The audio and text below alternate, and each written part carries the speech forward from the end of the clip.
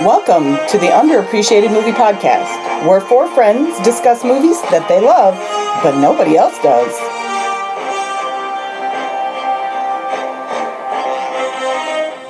And we're back again to search the free section of the Sunday newspaper, hoping for an antique sideboard, when really all there is are 800 free chihuahuas.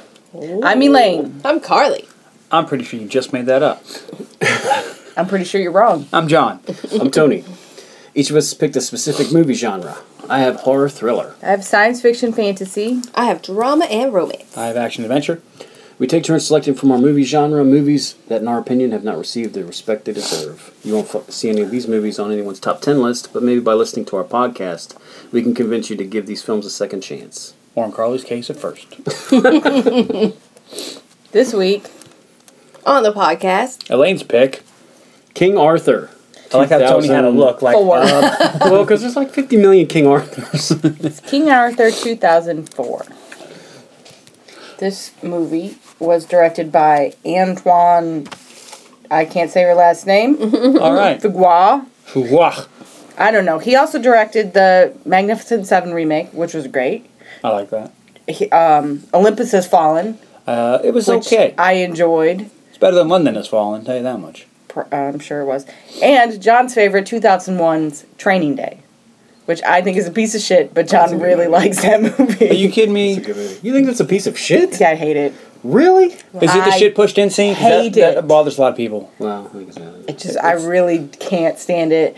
I don't like the way that Ethan Hawke is acting in that movie. Denzel's character, he might as well have been Danielle because it was shit. No, he was... Look, when we do that movie, spoiler, he's my favorite character. I just didn't like that movie. Didn't it win an Academy? I think so. I find it super boring, and I don't care. And I want Ethan Hawke to kill Denzel Washington by the end. And Ethan Hawke is hit or miss. I don't usually miss. I've never seen it. I feel like he's one of those actors whose agent tricks him into taking shitty movies. He could be huge. Let's keep giving him shit. It was written by David Franzoni, who also wrote The Gladiator, Amistad, and Wait a minute, The Gladiator or Gladiator with... Gladiator with Russell Crowe. Okay. Amistad, and, get this, Jumpin' Jack Flash. Tony was drinking. Wow. Spit take. That's a resume right there. Those movies will have anything to do with each other. No.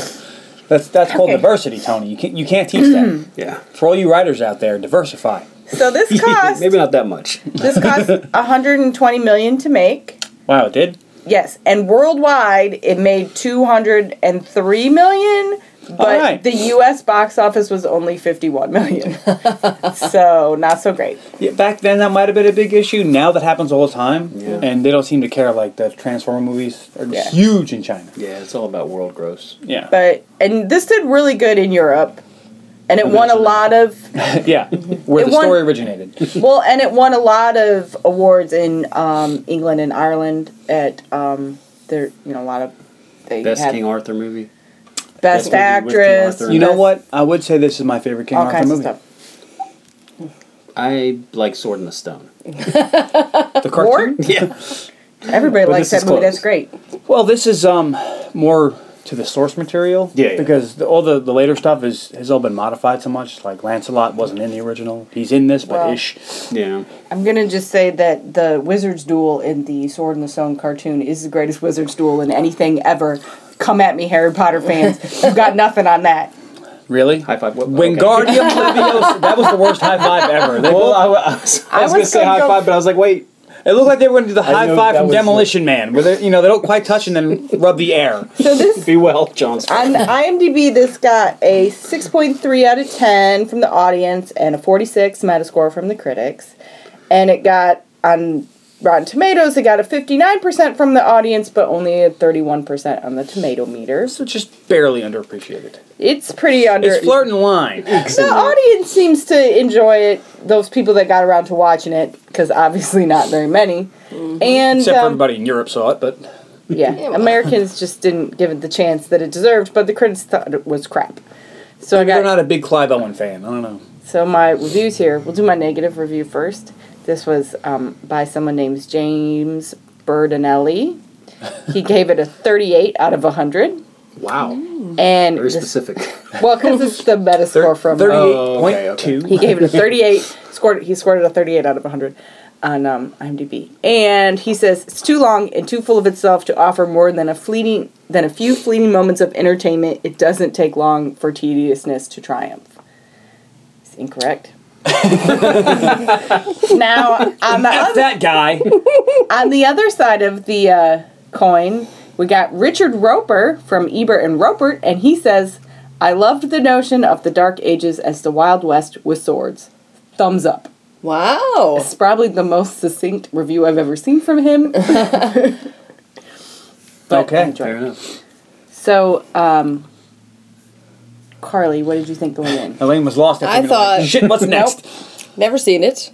Have you seen movies? Do you know there's these magical things they put in boxes, Carly? I do. At least for the last 6 months I've known. Honey, everybody knows about the magical things they put in boxes. They're called Girl Scout cookies. Nice. But I really thought, I haven't seen this. Is it going to be a live-action Sword in the Stone? Because I have seen that. No. That'd be pretty cool, though. That was what I thought going in. There is a live-action Sword in the Stone. It's the new King Arthur movie that just came out. Transformers. No. Yeah, the Guy Ritchie one. The Guy Ritchie one. With the dude from... Guy Ritchie is, yeah, well, never mind. terrible. The Sons of Anarchy is what I was thinking. But you go ahead, you do your thing. Oh, no, that's it. That's all you had? That's all I thought going in. I thought there was right. going to be more to that. So, John, why don't you just keep If talking you want and to say know, what you thought people going in? said Clive Owen, and I said, I don't know who that is. You're not missing much. If you really want to know, that's the only other thing I thought going into it. All right, John, I'm just... Hold on. take a drink. We'll talk about Clive Owen in a minute. Well, I have seen this, as you know, because we got this on... We were in 2004, we were living in Italy. So we didn't see it when it came out in the theater because we just didn't do that. But I did buy it when it came out on DVD without... You were living in Italy in 2004? Mm-hmm. Yeah. So I had seen it when it came out on DVD. And I've seen it a bunch since then. So I knew exactly what to think of going in. I enjoyed this take on the King Arthur mythos. And this is more believable. As I understand, the actual King Arthur mythos is really a hodgepodge of other stories all just kind of lumped together. And that's where we get our current thing. But I like this. It's not this same old boring shit where it's like knights in shining armor. It's like, no, these guys are kind of dirty. So I enjoyed that. I appreciate dirtiness in a historical movie. Sometimes Yeah. they got to be dirty. They can't always be clean. Because if you're going to be a good knight, your armor should be banged up. Tony, what did you think? Personally, I'm not a big fan of King Arthur or the mythos surrounding him. It seems like every time I try to watch one, there's some kind of weird new take on it that I don't really care for. Except for the cartoon one, of course. Except for the cartoon. And the Transformers one, because we know you're a big Transformers head. Did not like the Transformers one. But, so I didn't know what to think going in. But, we'll see. All right. So, With spoilers. Never mind, go ahead. I'll just give a quick synopsis. If you don't know about King Arthur by now, holy shit. Well, historians have thought for centuries that King Arthur was only a myth, but the legend was based on a real hero torn between his private ambitions and his public sense of duty. A reluctant leader, Arthur wishes only to leave Britain and return to the peace and stability of Rome. Before he can head for Rome, one final mission leads him and his knights of the Round Table, Lancelot, Galahad, Bors, Tristan, and Gawain, to the conclusion that when Rome is gone, Britain needs a king, some not only to defend against the current threat of the invading Saxons, but to lead the Isle into a new age. Under the guidance of Merlin, a former enemy, and the beautiful, courageous Guinevere by his side, Arthur will have to find the strength within himself to change the course of history. That's the synopsis. So this movie stars Clive Owen as Arthur, who Carly didn't know who that was. Doesn't know from a can of paint. I'm sure she knows him now. Yeah. I also really enjoyed him in The Inside Man, which if you haven't seen is really good as well. John maybe should pick it as an action adventure. Although it's more of kind of like a mystery drama. It's good though. Ooh, drama. Carly, you're in. If you enjoyed this, maybe you should watch The Inside Man, because it's pretty good. It's about a bank robbery. I enjoy a good heist film myself. Lancelot is our returning friend, Ioan Gruffudd, who played Stuffy in Playing It Cool, and is also from Fantastic Four fame. Yeah, you may not know him as Stuffy from Playing It Cool, because when we did it, we just kept calling him Mr. Fantastic. Yes. But Tony and I had an issue when we were watching the movie. Tony thought it was the guy who played the vegan in Scott Pilgrim. And I was like, that is not the guy that played the vegan. We had to pause the movie, look it up on my phone. Then he thought, no, you did something to your phone. I'm going to check on my phone because he did not. I thought him and Brandon Ruth were the same guy until this movie. It's like the same thing that happened to me with Isla Fisher and what's her name? Shit, I can't remember. The Lois Lane. What's her name? Amy Adams. Amy Adams. I thought Isla Fisher and Amy Adams were the same person for a while. But he really did not believe me. And then when he finally realized it after looking on the second phone, he was like, Well, I'm rarely wrong about that Well, stuff. that's crazy. I've never been wrong before. I really enjoy it when I think is this what it's like to be you? I really enjoy it when those conversations happen between me and John and I'm the one that's right, because it just feels extra special. I was like, that is not the dude Like, she rubs it from in. Scott Pilgrim. Well, okay, good. And she just keeps at it. It's like, no, I told you. Does a little dance. It's like, all right. Well, I had to share. Rounding out our nights is Tristan, played by Mads Mikkelsen, who's fantastic. He's also in Casino Royale, Doctor Strange, Rogue One, and 2011's Three Musketeers. Those are the only nights you're going to mention. No. I'm going to keep going. Oh, you said rounding out. Really? Rounding out the rest of the night. Means finishing it up. That was the first one that's going to start the rounding out. Tristan, played by Mads Mikkelsen, who I wanted to point out was in 2011's Three Musketeers. Which So Hannibal. Yes, he's also Hannibal. Then we got Gwaine, played by Joel Edgerton, who was the Buchanan dude in The Great Gatsby. Yes. I didn't like that movie, but He was also in The Warrior. Then Galahad, played by Hugh Dancy, who was in a bunch of crap I don't care about. Bors, played by Ray Winston, who was also in a bunch of crap I don't care about. He was really good in Dexter. He was in what's the movie with DiCaprio and Wahlberg and all those guys and Jack Nicholson. Oh Departed. My God! Thank you. He was in The Departed. I know, I don't. Who was he in The Departed? He was Jack Nicholson's right hand man. Oh, that's right. Yeah. He's one in a million. Yep. Isn't he the one that couldn't spell Social Security numbers? No.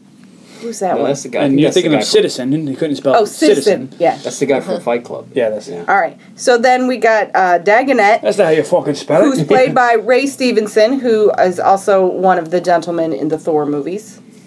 I can't pronounce the name of the guy. He was also in Rome, and he was in... And he was in 2011's Three Musketeers movie. He was also all of them were, I think. He was also in The Punisher, yeah. Then we got our bad guys. Surdick, played by Stellan Skarsgård. Yeah. The great Stellan Skarsgård. Of Good Will Hunting fame. Of Good Will Hunting fame. And The Avengers. And Thor. And then we got his son, Sinric, played by Til Schweiger, who was returning to the podcast off of his great role as Heinrich in This Means War. That's He right. also... Welcome back to the podcast. I didn't realize that. Well, I knew he was from something. I just didn't know. He also was in 2011's Three Musketeers. I really want to... Go back and watch 2011 Three Musketeers? We watched it not that long ago. That movie is bonkers, and I'm going to do it for the podcast eventually because it's a fun time. I really think you should do it next while you have all these names fresh. Can I interrupt you for a second? Sure. Why not? My friend Will, who listens to the podcast. That's right. I forgot about Will. He just sent me a text because I told him we were podcasting. He said, King Arthur is the shit, and he would pay just to see the first 10 minutes of this film. Wow. He loves this movie. Wow. BT dubs. We thought about inviting him, but we're recording more than one episode, and he's driving from Richmond, and unless he's going to guest on more than one episode, it would have been too much. Just seemed... But he really loves this movie. He might have had thoughts on the next movie. Get him on Skype. We'll get him... Okay. And then Guinevere is played by Kiera Knightly. Who we all know from... Pirates of the Caribbean. But Love Actually. Love Actually. This was before she was famous. I like her in.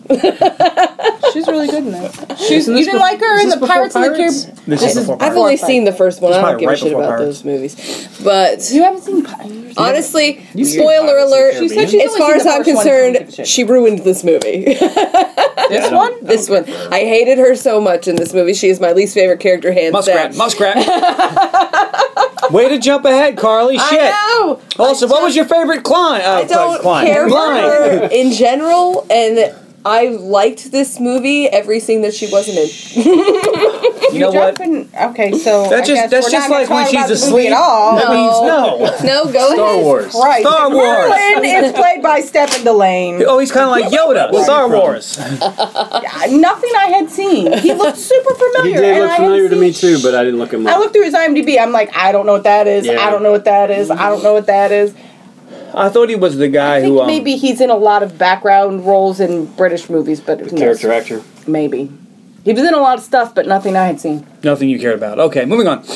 If you have seen that dude in something good, Or you are that dude. If you'd like to come on the podcast, we'd love to have you. send us a message or send us an email to our Gmail account, and I will watch that movie. Or find us on Instagram at Underappreciated Dogs. On Movie Podcast Dogs. I was close. I don't have an Underappreciated dogs. Or you could Like Hong tweet Kong at us. Phooey and Snoopy. and Rin Tin Tin. Yeah. Snoopy is plenty appreciated. Yeah, that's true. Well, Hong you know, Kong Phooey underappreciated. I don't have an Snoopy got Instagram, some but I love. think it has to change because I was Benji? getting lectured today by a couple buddies of mine, Sid and Will, that I don't have an Instagram and I need to get on that. I think that's because you don't have a brand and don't care about that shit. Like a personal brand, because obviously you have a podcast brand, Yeah. which is why the podcast has an Instagram. Yeah. I'm going to get an Instagram and I'm going to follow us on Instagram. Go ahead. We're Instagram so is- close to 200 followers. Well, I'm going to be... Actually, yesterday we had 200, and then today we only had 197. Three people It dropped happens all the time. People will follow you just to get your follow, and then the next day they unfollow you. Yeah. That's And that's how some people have 10,000 followers, and they only follow 300 people. I'm like...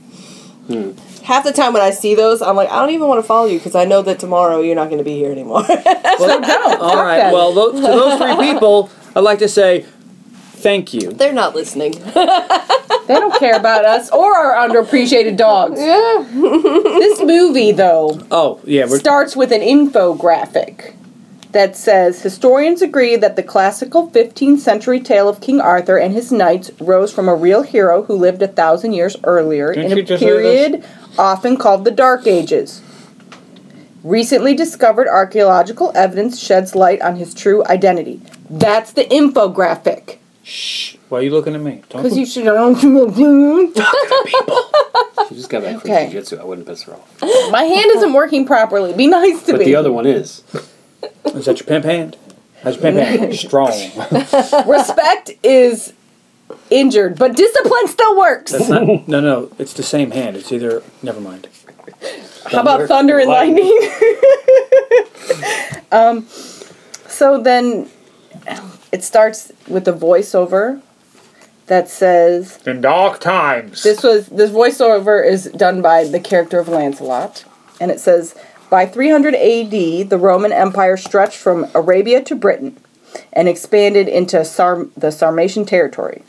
And then, after a great 4-day battle, only the Sarmatian cavalry was left alive, and the Romans were so impressed, the survivors were incorporated into the Roman military. Which happened a lot. And then you get flashes of this as it's happening, and then we get a little graphic that says the year is 452, and we see a young boy on a horse, and he's riding towards this small village, and he's obviously in Sarmatian territory because there's big grasslands. And Lancelot comes up to his parents and says, Sir, may I have some tea? he says, they're here, it's time. And the Romans, you see Roman soldiers come up, and they have a bunch of teenage boys with them. And Lancelot is going to serve in his 15 years in the Roman army as a Sarmatian knight. And the name Lancelot just does not seem Sarmatian to me. But I guess you kind of have to for this story. Are you really into the Sarmatians and what they named their kids? Oh, absolutely. Especially in the year 452. That's all he talks Specifically. about. Well, how do you know? Specifically. How do you know that this name isn't Sarmatian? Because the other ones' names are Boars and other things. And Tristan and Gawain Yep. and Galahad. Oh, Galahad is also not supposed to be there. I'm just saying that maybe we don't know as much about that area. If you would as pay we attention do. when I talk about this period all the time. Excuse me. I need a moment. He's verklempt. I'm verklempt. Not even through the opening of this movie. And then we see another graphic, because it's been 5 seconds. This is 15 years. And we see... Well, first we see it's so weird because it says 15 years have passed in Britain, and then they're at this wall separating the Romans from the natives in the north. But then it flashes to Arthur as a kid, and him and his mom. Never mind. And then him with his religious teacher, and they see Pelagius, and they see the kids on the horseback coming to the wall, and Pelagius tells him that someday he can take command and lead these knights for the glory of Rome. And then we flash to the present. Where? Well, 452. Yeah, for them. Not quite the present. Present day for them. Just a little off, but... Well, no, at this point, it's 15 years later, so it's not 452, it's 467. Okay, still. Or not recently. Is this BC? A little while ago. Yeah, no, because Rome. This can't be BC. Because the Pope. The Pope. I know, I was... And the Pope is French. No, that's not this movie. But Jesus is English. I really don't like being in the captain's chair. Very hard. You got it. But, okay. But you're 20 minutes in, dear. You're doing a great job. So we see... Let's talk about Hadrian's Wall, shall we? Okay, before I go any further, I forgot to mention this thing. So I watched our DVD copy of this, which is the extended uncut director's cut. Oh, see, now... I wonder, because I don't remember that flashback to Arthur as a kid. Yeah, I didn't see that. I didn't see that. I thought maybe I just went to the bathroom. So, as we get into this next part, I thought maybe this was important. You may not know all of this, Tony. This may be news for you. That's totally fine. Like Jennifer's body. We watched it on Netflix. Oh, see, because you should if you enjoy this at all, you should definitely rewatch the director's cut because it's way more bloodier and better. It is. I can't say because I don't remember ever not watching this cut. We watched the one on Netflix, so I don't know which one. I've never watched it. But that's probably not the director's cut. No, I feel like I should watch the Netflix. In fact, the specific director's cut won an award. Oh, wow. So a Razzie. No. Maybe we should borrow it. But yeah, okay, I'm not going to watch it for a while. So we see Arthur and his knights, and they see an oncoming procession, and it's the bishop's caravan, and they're going to go meet it. And it's been 15 years, so this is their last mission before the Sarmatians are released, and Arthur gets to go to Rome. And this guy has their release papers. Yeah. So they see it, and then... This guy would be the Pope. Not the Pope, the Bishop. The Bishop? That's what I just said, the Bishop. Bishop asshat. Oh, yeah. And then we pan down to the I'll caravan, and we see in the trees that the trees are full of... Wildlings. The woads. We don't... The wildlings. This is straight up Game of Thrones right here. Called the woads, but they're the Picts. I remember Or the Celts, or whatever. Celts. They made up the woads. Yeah. But for the movie's purposes, they're the woads, which is based on the blue tattoos that they would give themselves, which was a Pictish thing. They did use woad. That was what they used to give themselves, the blue tattoos. And that's like in Braveheart, while how his face was half blue, that was a remnant of that culture. I thought they were just White Walkers. And anyways, so then the woads pour out of the trees and attack the carriage, and Arthur and his knights are like, oh shit, and they ride to the rescue. Now what proceeds is a super violent, bloody fight. But you wouldn't know that because you didn't see it in your copy. I don't know if you saw this. There's a great shot of Tristan shooting an arrow into an archer's eye as he shoots an arrow. No, we didn't see that. There's also did Lancelot fight more in this cut? Lancelot cut off a dude's head. Oh, Tony would have liked to see that. We're gonna have to real quick. My problem, one of my problems with this film, is I'm a Lancelot fan. I'm not a King Arthur mythos fan. Wait a minute, you're a Lancelot fan, the guy who banged somebody else's wife? I'm a real fan of Lancelot in the stories, but he didn't do anything in this movie, so I was a little upset about that. There is but more. in the extended version, apparently he did more. There is a little more, yeah. Did he sleep with another man's wife? Lancelot? Not in this He slept movie. with Guinevere.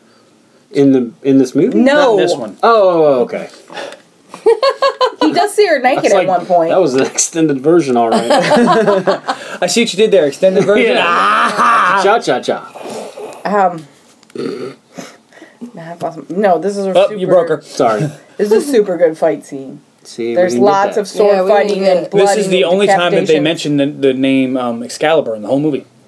Yeah, so... You got that. It's like, okay, way to shoehorn that in. Well, so Because most mythos about Arthur and the all knights about that. come down, violence ensues, and they win.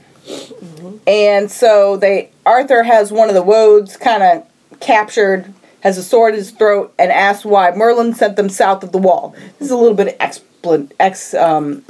exposition. Thank you. Why did Merlin send you south of the wall? And the woad drops his sword, and he says in Gaelic back, "Spill my blood with Excalibur and make this ground holy." Which I doubt that Arthur speaks Gaelic. I don't know. I got the impression he understood everything they said. But Arthur's like yells at him, "Pick up your sword, pick up your sword, pick up your sword." I guess because he doesn't want to kill an unarmed man. But then he picks up his sword, and Arthur doesn't kill him anyways. He just lets him go. And I thought I just assumed he understood him. And he was like, "I'm not giving you what you want." And he made him leave. But apparently the woads refer to his sword as Excalibur. Who knows? Yes, and they don't cover that at all in No. this movie, which is kind of interesting.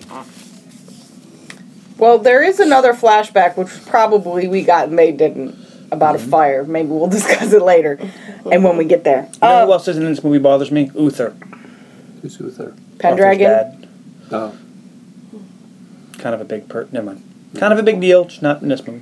But anywho's, that's because this is just takes a more historical look at the character, using more historical data, which is an interesting take and what makes this movie good. But more on that later at the end. So they go and look in the carriage, and they see that the bishop has been murdered. He has not survived. And then Arthur looks in and says, "This is not the bishop." No, he actually says, "No, no, nay, nay, not him." And then he looks around at the Roman soldiers who survived the encounter, and one of them is, in fact, the bishop. Dun, dun, dun. And then we get some more excellent exposition about the bishop tells Arthur about how the Romans will be withdrawing from Britain and leaving the land to the natives, and that Arthur tells the bishop that the natives are led by a man named Merlin. We also get flashes of Merlin of who we assume at this point is Merlin in the trees. They don't. You just kind of got to infer that this guy is Merlin. They don't really come out and say it until you're already, halfway through the fucking movie. But I will say, speaking of your guys' Game of Thrones thing... There we go. Merlin is played by the same guy who plays Stannis Baratheon. Really? Yes. Wow. Maybe That's why he looked familiar to you. Okay. I was wondering, he looked familiar, but I didn't know he was a piece of shit. I mean, Stannis. You think Stannis is a piece of shit? On the show. Stannis lit his little girl on fire. There's not a whole lot worse you can do. Yeah. There's not a whole lot worse you can do. Lit his little girl on fire for fog. I gotta say, in the grand scheme of Game of Thrones, that seems kind of mild to me. Really? That seems mild? No, it's not mild. That's one of the worst things that anybody's done. I mean, sure, the show started with Jaime Lannister pushing a kid out a window, but now he's a three-eyed raven, so that worked out. But we've all been there. Yeah, when you're banging your sister and someone catches you. You're like, man, I kind of want to push this kid out the window. Says the things I do for love gives him a push. But he lit his daughter on fire. All right, so Fuck those Baratheons. Oh, God. so I'm glad you're dead. We ride back to the wall, Hadrian's Cersei, Wall. really? We ride back to the wall. I don't really want to talk about Game of Thrones. I don't like that show. I know, but there's a lot of tie-ins with this movie, so I'm gonna leave all This those was out. way before Game of Thrones, so Game of Thrones just stealing left and right from this great King Arthur movie. Jeez. That George R.R. Martin, that son of a bitch. Came out before this movie. Well, the book said. Yeah. That son of a bitch, and he's killing all the cool people, It's his leaving world. us with fucking Cersei. He's God. He gets to kill whoever he wants. Okay, so the knights. So it's right back. The knights chat about what they're gonna do when they get discharged, and you get to see the camaraderie between them and what their hopes and dreams, I guess, are. And we learn a little bit about how Lancelot is a douchebag. He does sleep with another man's wife, but not in this. In this movie. In King Arthur 2, he does. He does repeatedly say that he will. Yeah. Yes, he does. He says if Wayne's woman is so beautiful, then he's gonna be hanging out there all the time. And their kids are gonna look like him. He's a bit douchey. I'm gonna need you to not bring up the Lancelot Guinevere sleeping thing, because that doesn't happen in this movie, and you're gonna confuse our listeners who haven't seen this movie, and they're gonna expect it. Could you please stop? I'm asking this in all seriousness. Please don't give me your fake smile. Lance doesn't sleep in this movie. All right, fine. He likes Bor's wife, but he doesn't That's not his wife. Or girlfriend, or whatever. That's Beyonce. Lady. Yeah. But he doesn't sleep with her. His whatever. He refers to his own children as bastards. Boris They're not Jacks. married. So they get back. So they get back to He's the a wall, nut. That Boris, I tell you. and we get a scene of Arthur and his knights drinking around the round table. I liked that table. That was a cool table. And then we get the bishop, and the bishop's flunky dude. Bishop Jamalnus. Who says he must be Who seated says- at the head of the table? Well, so the bishop's flunky talks to Arthur's flunky and says that the bishop has to enter last and be seated at the head of the table, and Arthur's flunky is far superior. Well, he says He can sit his holy ass wherever he wants. he says I think he says plunk. he asks wherever he wants. And so they announce the bishop, and he goes on in all hoity-toity, and then he's very confused because the He doesn't know table where to is sit. round. Where is he going to sit? He's looking for the seat of power. And he comes back with the great, I thought there would be more of you, like an asshole. Here's my issue with that. like, he I thought you'd be says, taller. I was led to believe there would be more of you, but he only brought like 6 discharge papers, and there's one for each of them. So if he thought there were more of them, he would have had 13 or 15. No, because he knew he only brought 6, so they would have to fight for him. Oy vey. It was like in Batman where they're going to have tryouts. He was just mad about the table and did it that way. And he doesn't open that box until he gives them the actual papers once they complete the mission. So maybe he had to fill them out. Like, I thought there would be more of you. Well, he had the Maybe he had copper thing. I think he just pressed them. Yeah, I think he had to make them there, like find out what their names I think are. we're spending too much time on that. I don't know. But, so the bishop tells them that Rome will soon pull out of this area and that the Saxons will soon claim it. And they're pissed. And they're pissed, and they're like, hey, we That actually fought and happened. died for this, and now you're just going to leave it, and you don't care about the Saxons at all? And he's like, nope. And The he last shows 15 them, years were worth nothing. he's Well, like, at this point, Rome doesn't have a whole lot of power in the West, so no. And they, like, the Britons fought them to a standstill there. They could not. That was futile. So he shows them, he's got this box, and he's like, hey, I got your papers right here, but before I give them to you, I'd like to have a word with Arthur. And Arthur's like, well, whatever you can say to me, you can say in front of my dudes. Mm-hmm. they're my dudes. And the bishop is like, no, I need to talk to you in private. And then the dude, Lancelot's like, well, all right, let Romans speak with Romans. And then he rolls out. yeah. And Tristan steals his cup. Tristan's cool because he's always stealing something. I like when he steals the box. Yeah, he's always stealing It's like, something. huh. He's like, oh yeah, this is a nice cup. And just leaves with it. Like, he's savage, man. He don't give a shit. Nope. There's a good part with Tristan later when they're drinking and they're talking, and one of the guys, he said something about them fighting, and Tristan is they said that he likes to kill people too much, and Tristan's like, maybe if you do it more, you'd like it too. You get a taste for it. As in, I kill way more people than you do, so. Yeah. But so, okay. So Arthur meets with the bishop, and Rome has issued a final order. There's a special Roman family that lives above the wall, and this Lord Marius and his son Electo, which is the Pope's most favored godchild and pupil, and this son is destined to lead the church, and Arthur has to go and rescue them before the Saxons get there. And Arthur makes this great speech. On this day, you ask this of my men on this day. They have risked their lives for 15 years for a cause not of their own. And now, on the day they are to be liberated, you send them on a mission that is far more dangerous than any other they have undertaken. You tell me, Bishop, how do I tell my men that instead of freedom, I offer death? And then the bishop, because he's a douchebag, says, if your men are truly the knights of legend, perhaps some will survive. But he's doing quite an exaggerated He is very accent melodramatic. here. Perhaps some of them will survive. I watched This is a little that scene Guido 3 or 4 Father times. Sarducci, And the more I watched it, the more I was like, oh, stop. Well, he's from Rome. Like, the dude isn't British. He's Roman. I know. Yes, but he's doing Italian. It That's seemed not a like thing. he was going over the top with that. Yeah, his accent Perhaps doesn't he fit the just time period. enunciates properly. If he was in Rome, he'd be speaking Latin. But, And wouldn't be talking like this. I don't know. Wow, that sounded a little bit like Antonio Banderas in the 13th Warrior. No, have I seen my father? What's and in my the guitar brothers. case?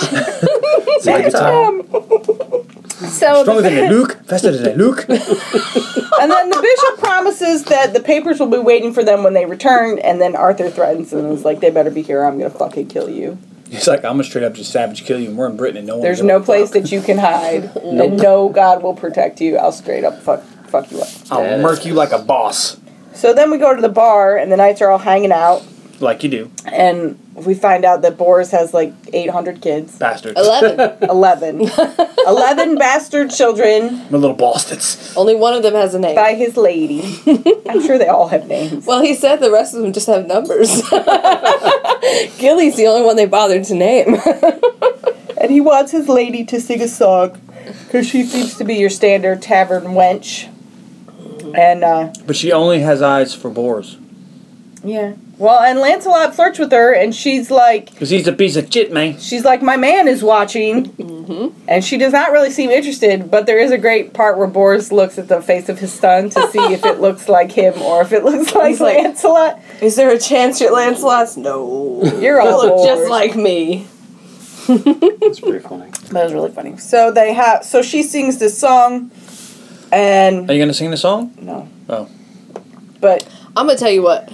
I don't mind singing, but there's no way I could do the song justice. Like, she does a really good job, and it swells into the soundtrack, and you kind of just see all of their faces as they think about freedom and home and being wistful for a life that isn't this. And you see Arthur walk up, and you kind of see it on Arthur's face, how he's just really upset that he has to ask this of his friends, and he can see them looking all sad and listening to this song and wishing for home. And he starts to walk away, but they spot him, and they're like, come, join us, because he's their commander and their friend, and they love him. And he does, and he jumps right into the Roman commission, which is, he didn't even, like, pull him to the side or say, I need to talk to you guys. He just kind of jumps right in there cold turkey and tells them that the Romans want them to go above the wall. And they argue about it, and they're all super pissed off that because the Saxons are coming, and this is death for them. But they don't have a choice. So they all kind of stomp off, but they agree that they're going to be going, even though they all seem to be very upset about it. they're like, are you coming? He's like, of course I'm coming. Boris is cool. I'm just saying what all you guys are thinking. So then the next scene is Arthur praying for his men and promises God that he's going to give his life if only they would live. And Lancelot comes in. I don't know if you guys got this scene. Mm-hmm. And he said... Maybe not as long of a scene. He challenges Arthur's need to pray and says, why do you always talk to God but not to me? Which I thought was a great line and kind of shows their friendship, is that they're best buddies. They got a great bromance going on. And Lancelot is like, talk to me, dude. I'm your friend. And they get into an argument because Lancelot thinks this is foolish in death. And he's right. Mm-hmm. And Arthur says that this is our purpose. What else is there for us if this is not what we do? And bringing back Electo is important to the church, and the church is super important to Arthur, and Lancelot doesn't care about the church. Sorry, I keep kicking you, Tony. Sorry. Does anybody else, when they hear the name Electo, think of Spider-Man villains? Electro. No, Is that just me? It was just you, but now it's going to be Tony. Yeah, now it's me. I keep waiting him to shock people. And they'll probably Jamie be Ben too. Every time and DJ. Every time I say it now, they're going to be picturing Jamie Foxx and laughing instead of a 17-year-old boy. Well, then it'll only get better. Then we flash to the Saxons landing, and you can see thousands of them in their boats, and they come ashore, and we see this soldier starting to rape this woman, and we get our first flash of old Stellan Skarsgård and the greatest beard in this movie.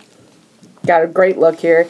And he stops his soldier from raping the girl, and he says, we don't mix with these people. He says it all growly and gravelly. Mix with these people. What kind of offspring do you think that would yield? I don't know. You sound like Skeletor. I don't know. We don't mix with these people. What kind of offering do you think that would yield? Weak people. I will not have our Saxon blood watered down by mixing with them. I do believe this would be the beginning of the Anglo-Saxons. Well, I thought this was kind of interesting because generally raping and pillaging is how you conquer a people. And I just thought it was interesting that he's like, fuck it, kill them all. I don't want our blood watered down. I thought that was just interesting. Because that's not historically inaccurate because there was lots of rape. Yeah. You rape. Well, that's what you do. You rape them so that their sons are your sons. Yeah. That's how you take over a people. But he didn't want his blood watered down. That's right. Well, and I support that because rape is bad, especially if she's asleep, people. But then the soldier says, "You can't tell me not to take advantage of the spoils of war." The law says that I can do what I want. Mm-hmm. And it sounds like that's right, Dad. And Cynric is like, yeah. He's also got an interesting look with his mohawk. But until Schweiger's as long as I'm alive, you have to listen to me. No, that's not what he says. So Cerdic, you skipped a part. No, because Cynric challenges him and is like the soldier. He's right. That is what the law says. And so Cerdic kills the guy, and then tells the soldier to kill the woman, and says to his son, "Are you challenging me? If you challenge me, you have to have a sword in your hand, as long as my heart beats. I rule, and you will hold your tongue." Boom. Mm-hmm. This is good. Only he says it menacingly and creepy. I was like, damn. Yeah. But you left out the best part. Was at the end he goes, bitch. I don't know what version. That was a super special edition. That was the John version. So then it's morning, and we have the men gathering, and there's this weird bit with Galahad on a sword as he's circling the inside of the barn in a very angry manner, like, I'm here, but I'm having to stop myself from having my horse stomp you to death because I'm super pissed that I have to go. I don't think that was in our version. And I remember that. He's on his horse and is like circling and is very angry as Arthur walks in. And then the bishop comes in and says that his flunky will go with them. And Horton is his name. And Horton here's a who. Which was really weird because it's already super dangerous, but let's send my little flunky who cowered under the carriage during the last fight. It's a terrible idea. It's really terrible.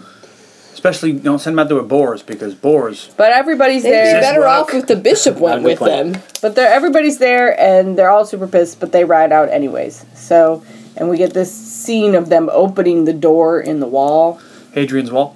Which was really weird because it looked like this door had never been fucking opened before, but they have to open it all the time. Well, that's a real thing. You can go see it. Hadrian's Wall? Yeah. That would be cool. I'm glad this is a real thing. Yeah. Pretty cool. Sweet. Love those Romans. They built a wall and know what they're going to build a wall, and they made the wildlings pay for it. Oh, God. So then we flash back to the Saxons. And apparently the Saxons have a traitor in there that they have coerced into being on their side. I only just call him the traitor. I don't know. Yeah, and so he tells them about the wall's defensive and how Rome is pulling out. Mm-hmm. And he tells them about and he tells them about this Roman estate and the wealthy lord that lives there. And Cynric says we could capture him and ransom him to Rome and fund this whole expedition. Not exposition. Ugh, words are hard. You got it. Words are hard. Good thing you have a podcast. So Cerdic decides to split the army, and they're going to go. Cerdic is going to head for this estate, or Cynric is going to head for this estate. These Saxon names are hard. And like Stellan, Skarsgård is going to go south towards the wall. Meanwhile, Till is going to go head for this Roman estate. And they are to burn and kill everything. Every man, woman, and child is to be killed, and all the crops and buildings and everything is to be burned. Everybody. So they got this whole But no raping. No. Well, I mean, I guess they could rape them and then kill them. I don't know why that wasn't an option. What was the movie where they killed them? He wants to keep the line pure. Yeah, but if they're dead, they're not going to have kids. They can't have babies. Yeah. Just don't rape them before I kill them. And kill them, I guess it's okay. I'm just saying. The rules were different back in 452 or 467. A little bit ago. Well, that's kind of one of those standard war things. I just seems we don't. Not advocating rape, but I'm just saying that this is a short-sighted commander that doesn't let her men rape before they kill all the women. Are you sure you want to take that stance? It's such a brave thing to do. Just seems short-sighted on him. Since episode 1, I've been against rape, and way to jump on board. I've been pro-rape, but now that I see, I'm against it. I'm against it in general, but I just think this is not a good commander of evil. Way to finally jump on the anti-rape thing. Look, I convinced one person, and if I convince one person that rape is bad, I've done my job. It. Oh God. I feel like this podcast is going south. So then we flash to the Woads, and there's a Woad scout telling Merlin that thousands of Saxons are coming. And I forgot when the traitor tells the Saxons that they were 3 days from the wall. It's an important timetable because we know this all takes place over 3 days. Elaine loves a movie with a timetable. You can't see it, but Carly has her hands together, and you know, like when evil cartoon villains like tap their fingers together. That's what she did. It was very strange.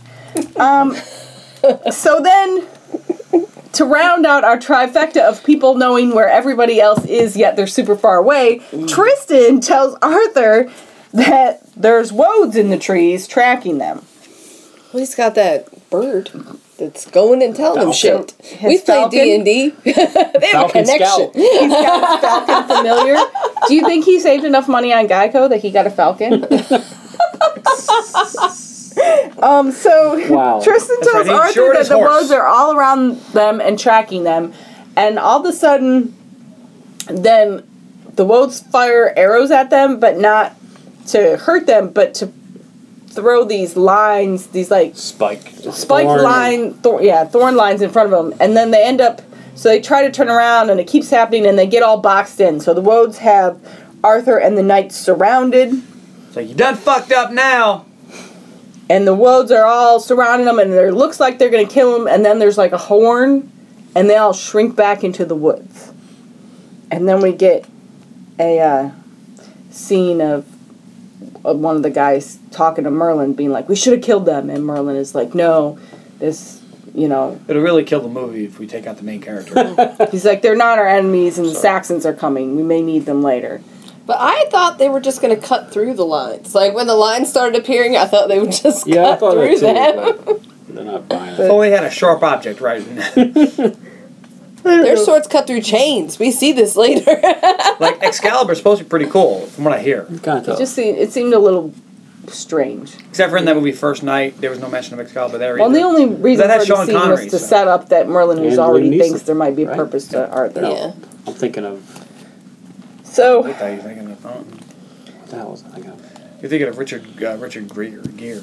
They come to the Roman estate. Mm-hmm. To Marius is the Lord, and he's the biggest giant douche in the world. Oh. And Arthur says, we're here. He was Roman nobility. He's kind of like a politician nowadays. He says, we've been sent by the bishop to round your family up and bring you back south of the wall. Rome's evacuating, and you need to come for it. And he's like, no, I can't leave. This is my house. And Arthur's like, there's thousands of Saxons coming straight for you. And the guy's like, well, Rome will send an army. And Arthur's like, Rome sent us, bitch.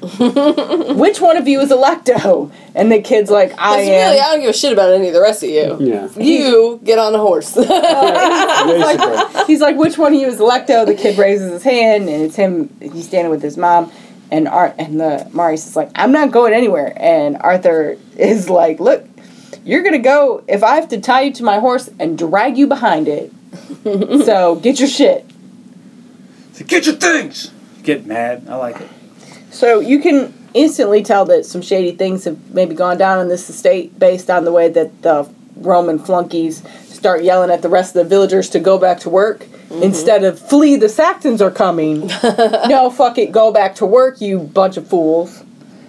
But Arthur's like, well, I'm not going to have this. He goes up to the villagers and he says, you guys got to get the fuck out of here because the Saxons are coming. Anybody who can travel fast, get going. If you can't travel fast, then you can travel with us. Because we got to get GTFO.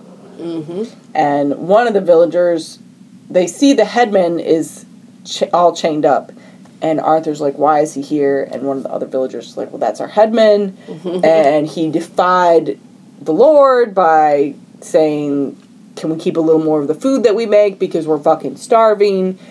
And Arthur thinks this is a great idea, so he cuts him down. And it's like, you're a dick. But so we can see that things are not, that this is on the up and up. This is the typical conquering noble that treats people like shit. But Arthur seemed to have been expecting a much more noble because his son's destined to be the next pope, to lead the church. I don't know about the next pope. Arthur has been taught by someone who wanted to bring freedom to the people, and equality. And that's what he thinks has been happening in Rome. That it's moving toward this. By Pelagius. Yes. Pelagius. As far as he knows, Pelagius is still there, still taught. There's this big movement for equality. And then he comes here and he's like, holy word the fuck are you guys doing? This isn't what Rome is. And you got to think at this point, so there's the Pope, and Rome is led by the church, and Pelagius was part of the church, and it seems more like Pelagius was teaching more of the Jesus' word. And whereas Rome is still, no, everybody sucks but us, which is kind of just how it works in a lot of these still ancient... kind of more of the Pharisees. Did you say ancient religions? Those ancient religions, the Catholics? No, in the ancient cities, it's not religious, it's when you have an empire, everybody sucks but you, because it's your Roman empire. Citizen or you're a slave. Yeah. Like, you're either American or fuck you. So... Remember the whole... Yeah, it's like that now. Tristan consults with his nothing new. It doesn't go with his falcon buddy, and then tells Arthur that the Saxons are trying to cut them off, and that they've actually gotten south of them. And so Arthur's like, well, then we need to go. And Tristan's like, we have to head east and go around, and we're going to have to go through the mountains, and it's going to slow us down. And they're like, why are you bringing all these people? Because the caravan, they've got this whole caravan of people now, and he's like, this is just going to slow us down. We're never going to make it. And Arthur's like, well, we're going to die trying. We're not leaving these people. They're Can't all leave them to and die. they're having this conversation, and then they see these soldiers bricking up this fucking building, and so they're like, well, let's go investigate that. What the fuck's happening there? I said the Saxons are coming in. They're taking time to build a fucking wall. So, they go over there, and the dudes doing the bricking up say it's forbidden for them to enter, and Arthur's like, well, fuck that noise. Yeah. Dagmeat, come over here, and has him break it down. He says, I got a guy for that. The axe. I mean, especially since it's only freshly bricked up, it doesn't seem like it would be that hard to break into. And these the mortar guys don't would not give a have shit. set. No. But so they break into it, and then they go down there, and they go down in the hole, and they see this priest who freaks out and is like, hey, this is a holy place, how dare you defile it. And they find all these bodies in cells. And so Arthur says, look around and see if any of them are alive. And, it's pretty awful. All these dead and tortured bodies. And who do they find? They find a little boy and a woman. And who's the woman? We don't know yet. She's a woad. Looks a lot like Kiera Knightly. Yeah. What's funny is right here, Arthur plays some music and holds up some signs and says, to me, you are... He doesn't know if she speaks English. But so they bring him out, and when they bring him out, I can't remember who, I think it's Lancelot says, hey, she's a woad. Like, why do you even care? And Arthur's like, water. And so Magnus Marius, or whatever his name is, walks up and says that, why are you taking them out? They should all be dead. They were pagans, and they disobeyed my orders, and this is their punishment. And then he fucking beats his wife for helping, and accuses her of helping keep them alive. Because he apparently thought that they were dead. And this poor little kid and Kiera Knightly. And I don't remember seeing him beat his wife about that. He backhands her, like, real fucking hard. She falls to the ground. The discipline side. Yeah. The other side is respect. He gave her the discipline side. So you can tell that he probably beats her on the reg because nobody was shocked by his actions either. And I just want to point out, Elaine, And the that proves that I don't beat her. The priest is does like, not seem sad. the priest is like, I was willing to stay with them and pray for their souls. They're pagans. You have to put them back. And I thought it was a good line because when they said they're pagans, and the dudes are like, so are we. What up? He said, bring it. Not a good enough reason, dude. But the priest says that he was willing to die for them and die with them to lead their souls to heaven. And Arthur's like, that sounds like a good idea. Brick them back up.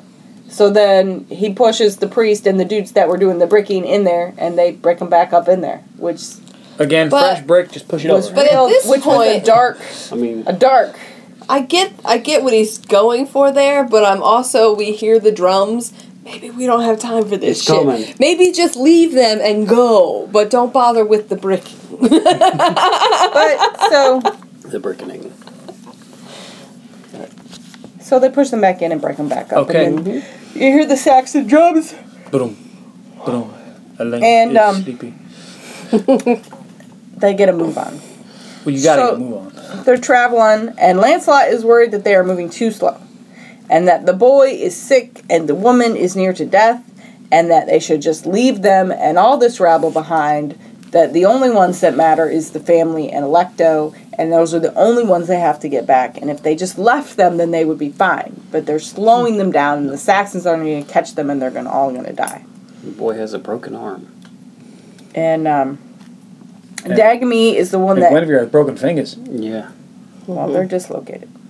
So Arthur goes to check on them, and you see Dagamy taking care of the little boy, and which was kind of strange because you think with Bors with all his kids would have taken the boy under his wing, but nope. No, he's got plenty of kids. But you really get the impression from Dag that this is, like, he really finds pleasure in this. Like, this is something he enjoys. He wants to spend time with. I think when she said found pleasure, that was a weird Oh, phrase. I'm sorry. But you can But see that not sexual pleasure, but like He enjoys being brings him joy spending time with being a this surrogate kid. father and axing people is what he does. You could tell that he rescued this kid. He wants to take care of wants this to take kid. care of it. He finds the fact that this happened horrible, and he's gonna be this kid's new He's dad. gotten all paternal. Yes. Yep. Which is because these are good people, the Sarmatian Knights. Mm-hmm. And except for Tristan, maybe. We're not sure about him. I don't think Tristan gives a shit about anything but that bird. Nope. And so Arthur checks on Guinevere, and he tells her, your fingers are dislocated. I'm going to have to set them, or your hand is never going to be useful again. So then he sets them. And she is suitably in pain, and then she tells him, and this is the first time that she speaks, that they tortured her with machines to tell them things that she didn't know. And then she tells him that her name is Guinevere, and that she recognized him as Arthur, and that her father told him her stories of Arthur, the famous Briton who kills his own people. Because this is kind of where we learn that he's only half Roman, and that his mother was a Briton, and that the natives of Britain consider him a Briton. But Which is convenient for the story, so. yes. That's never happened anywhere in history. So then we flash to the Saxons, and the trader has found their tracks at the estate, and says that a party came from the south and then went east. And so That guy's really good. The trader? Yeah. It's like, they went Tracker. east. How do you know? Well, their feet are pointed that way. also Cerdic and Sinric have a little huddle up, and Cerdic's like, I'm going to continue to the wall, you go find these people. And then they burn the estate down to the ground. They also found the priests bricked up. And Those guys are having a real bad day. Yeah, that sucks. It's like, oh god, we're walled up. Oh, they saved us. Oh, Shit. nope. And then they kill them all. Like, damn it, just when I think it couldn't get worse. Saxons. They must have been sad though. They're used to going to entire villages, and they're like, kill them all. Well, it's two dudes who were prepared to die. This is kind of anticlimactic for us. Yeah, there's nobody here to kill. Alright, well, stab the trees then. So then we flash back to the caravan. A caravan. Gwen and Arthur chat a little bit, and she asks him about him being both Briton and Roman and why he chose the Roman that takes what the Roman side, the people that take what doesn't belong to them, instead of his British side. And every time that Guinevere and Arthur are like chatting it up, Lancelot is watching. She's a creeper. And I always got the feeling that he was jealous. Like, he doesn't want Arthur talking to this woman. He's not... That's not how I see it. He wants... He talked about women so much, I thought he just thought she was cute. I think he wants to... he wants to be like, you have an ace and like a 4 in Vegas. He wants to hit that. I mean, he obviously thinks she's attractive, but he wants to be the one that Arthur talks to and his confidant. This is his best friend, and yet Arthur keeps going to talk to this woman, and he's slowing and why is this woman more important than the rest of them? She's slowing them down. If he just would leave her behind, then their chance of survival is much more. Yet, he keeps taking this time to go back to talk to this fucking woman. But I was a little confused. The impression that the movie gives that the Woads are kind of like savages. Yeah. And then she starts talking, and you're like, she speaks highly very educated. eloquently. Well, the Romans think that the Woads are savages, but you talk to her and you realize they're not savages. They're an intricate culture all of their own, which is, that's real life. Well, I understand that, but That's right. I thought it was weird. Other cultures are people too, except ISIS. Fuck those guys. I think that's the whole point, that the whole time Rome just considers them savages, but really, if you take the time to talk to them, you find out they're a decent, worthy people. Kind of like Iron Eagle 2, where they had to spend time with the commies, and at the end they were like, they're real people. But Iron Eagles. Then you get Lancelot looking over the land, and Guinevere talks to him and is like, you know, what does he say? It's like, I'm lost. I don't know. She asks him about his home, and she says that she belongs to this land, and that where does he belong? And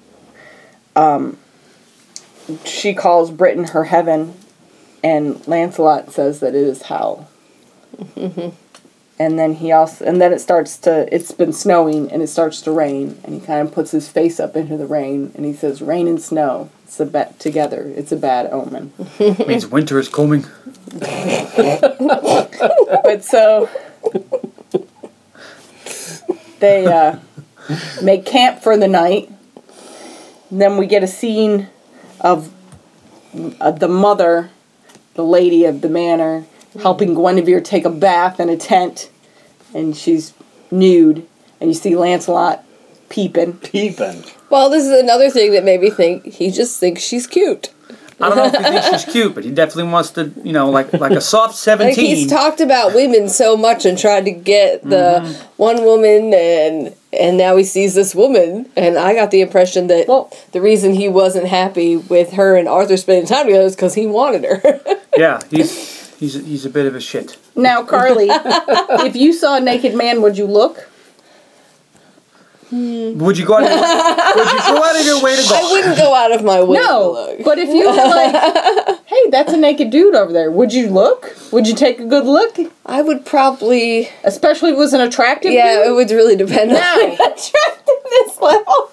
Now, let's... So if it was an attractive dude, and Kiera Knightly is obviously beautiful, you would look. Now, that doesn't mean that you want to be with this naked dude, but you would look. Yeah, but he's talked about women so much. Yeah, but you never see him with a woman. No. He just cracks jokes. He's just an asshole. But that doesn't mean that he actually even cares. And he even says children are not for him. A wife and child. Like, he doesn't want a family or a wife or a woman. So, after she takes a bath, Guinevere comes up to Lancelot and asks him about his home, and he cracks a bunch of jokes. And then he gets serious and tells her of the grasslands and the open sky. And she says that it sounds like his home is freedom. Like, his description of his home is a description of freedom, and that is what her people are fighting for. And she's trying to... We didn't get that. No, yeah, we didn't. This is all Okay. extra stuff. Well, it's a good scene. We didn't get any scenes between Lancelot and Guinevere. Other than him seeing her take a bath. Yeah. Well, maybe if you had Other than gotten being a this creepy scene... fucker. Maybe you had got... Maybe if you had gotten Apparently this we watch scene... completely different movies. Because this is... She says... Because this is a good scene. Because it's a good exchange. Because she's trying to explain her people to Lancelot. And, she asks him when he gets his freedom if he's going to go home and marry and have kids. And he says, I've killed too many sons. What right do I have to sons of my own? So he... Yeah, we didn't get any of that. No. And he says that he will die in battle. This he knows. So he just thinks he's not going to make it out. And he thinks he's destined to die in battle. So... And then I she wonder asked what he him, thought before they went on this mission when he thought he was getting discharged. Yeah. What are you going to do? But when they were talking earlier in the movie, when they're walking back and they're all saying what they're going to do, he didn't say anything about what he would do. He joked that he was going to go see Galahad's woman or Gawain's woman, but they all had plans. He's the only one that had no plans. He only had jokes. I don't know. Did Tristan have plans? No, we didn't have Tristan's plans. But we do see him at one point holding the, bear carving that the person gave him before he left, and I thought that I assumed he was going to go back. That's his little sister. There. Okay. But, so she asks him, no family, no religion, do you believe in anything at all? And then he tells her, I would have left you and the little boy to die, and walks away. Oh. Hardcore. He's a So, again, if he was trying to sleep with her, he would not have said that. Well, see, we didn't get that, so I have no reason to think that. But we do, our next scene is Guinevere walking out into the wood. Not so Mr. Fantastic over there. And Arthur, who's made a little sleeping spot, not really in camp, but outside camp, I guess maybe he's keeping watch or whatever, he hears her and he follows, and Lancelot sees Arthur follow Guinevere into the wood. And see, we just cut basically from the bath scene straight to that this. scene. You didn't get the scene between Guinevere and... So, lots of creeper. And then Merlin comes out of the So woods. they're in the woods, and then Merlin appears, and Arthur is like, you've betrayed me, and Merlin says, peace this night, Arthur, and he calls him by his full name. And Merlin just wants to talk to him.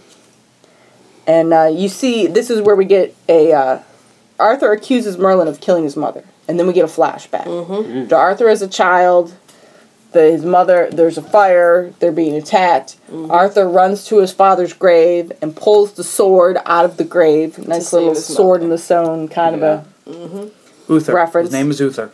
Yes, but you could see how that could turn into pulling the sword out of a stone, kind of a legend. Yeah, that's pretty Where cool. he says, Father, give me your sword! But by the time he runs back, It's too late. she's dead. She's already And burned Merlin up. comes back with, we didn't wish her dead, she was our blood.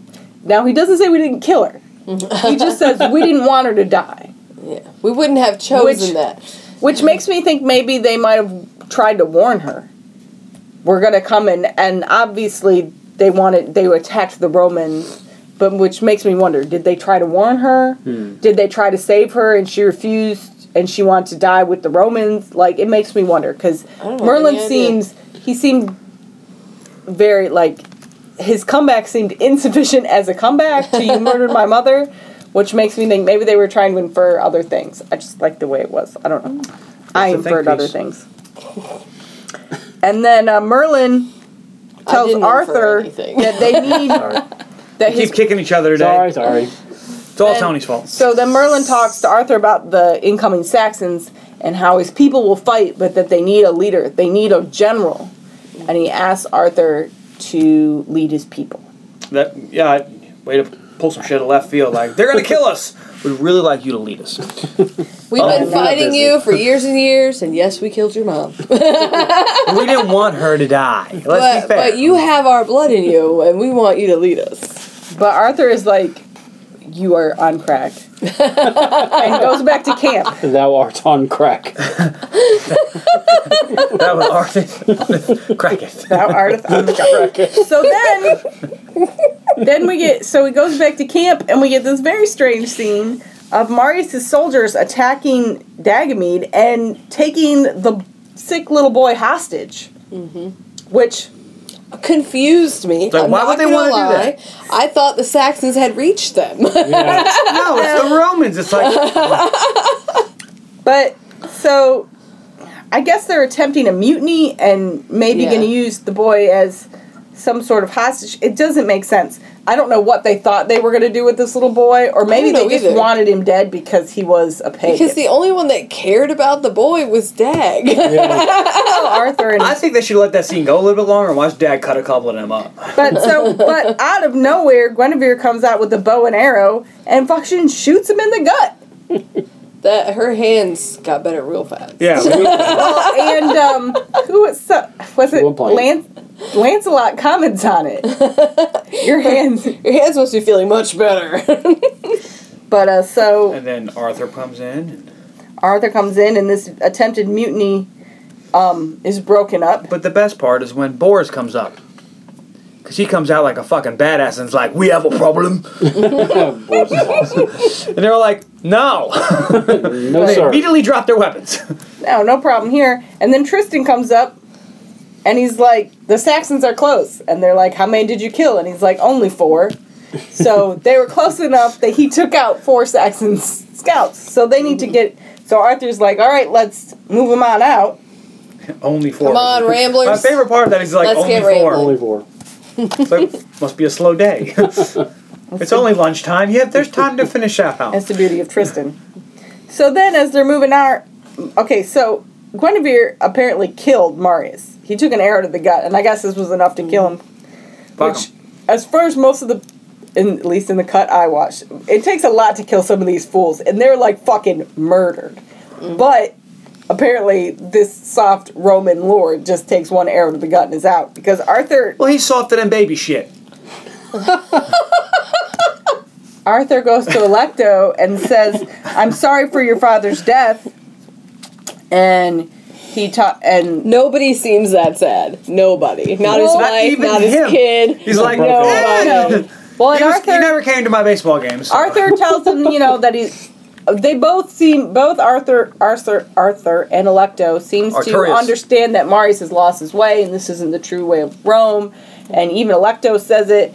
And then they're both wrong. Arthur mentions Pelagius and the true nature of Rome as Arthur sees it, and he's wrong. Alecto tells him about how Pelagius was excommunicated and killed. Executed. Like 3 years ago. Yeah. This was not recent, although I'm awfully curious how Alecto has been getting taught and getting information from Rome through the woads. They sent a raven. but no, they shatters Arthur's whole view. That's why it doesn't make sense when they open that door, because they're obviously in and out all the time because there's Roman estates above the wall. Mm-hmm. So they're obviously going out there, and there's caravans seems like and this news is something and traders. Arthur would have found out about. Well, the bishop knew the whole time. The bishop knew, and he knew that Arthur was a fan of Pelagius, and he was like, never said don't tell him. Well, he did find the little Pelagius little clay we'll never get him to do what we want him to do if he knows about this. But now, Arthur starts to have a little bit of a crisis of faith here, and you can clearly see this is the beginning of him going, what the hell's happened, and questioning his God and everything his country. Fuck the Romans. His purpose in life. But so they come across, so the caravan comes down out of the mountains and there's this big lake and it's all iced over and they start to cross. And as they cross, you can hear the cracking of the ice. It's ice road truckers. Yeah. And so the ice is cracking, so they all halt, which seems like a bad idea. But when they do halt, the cracking stops, but then they can hear the Saxon drums. Boom. And they kind of... The knights kind of look at each other, and they're like, well, this is as good a place as any. And they send the caravan on, and they're like, we have to make a stand. And it seems... Just the 5 of them. Yeah. Well, there's 7 of them, plus Guinevere. Yeah, that too.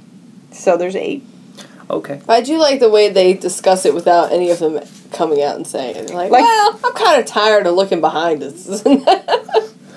And it kind of seems Trip was like I haven't killed anybody in about 20 minutes. I'm starting to I'm saying, like, we might as well, feel let's just do it. I just need to kill somebody, like, real bad. So they send the caravan ahead, and Arthur tells Alecto to go to Rome and be their witness. Bear He witness to says all he'll that you stay and see. fight, and they're like, no. You will not. We need you to carry, you're to our Rome. little narrator Squire. here. So then, Be the guy with one eye from the 300. as the caravan is still crossing the ice, when you see the Saxons appear. And Lancelot looks over at Guinevere and says, you look frightened.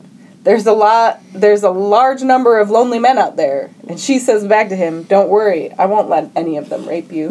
That was a good line. This is a good line. Which is a great line. Although, Tony and I both thought that she really would freeze to death.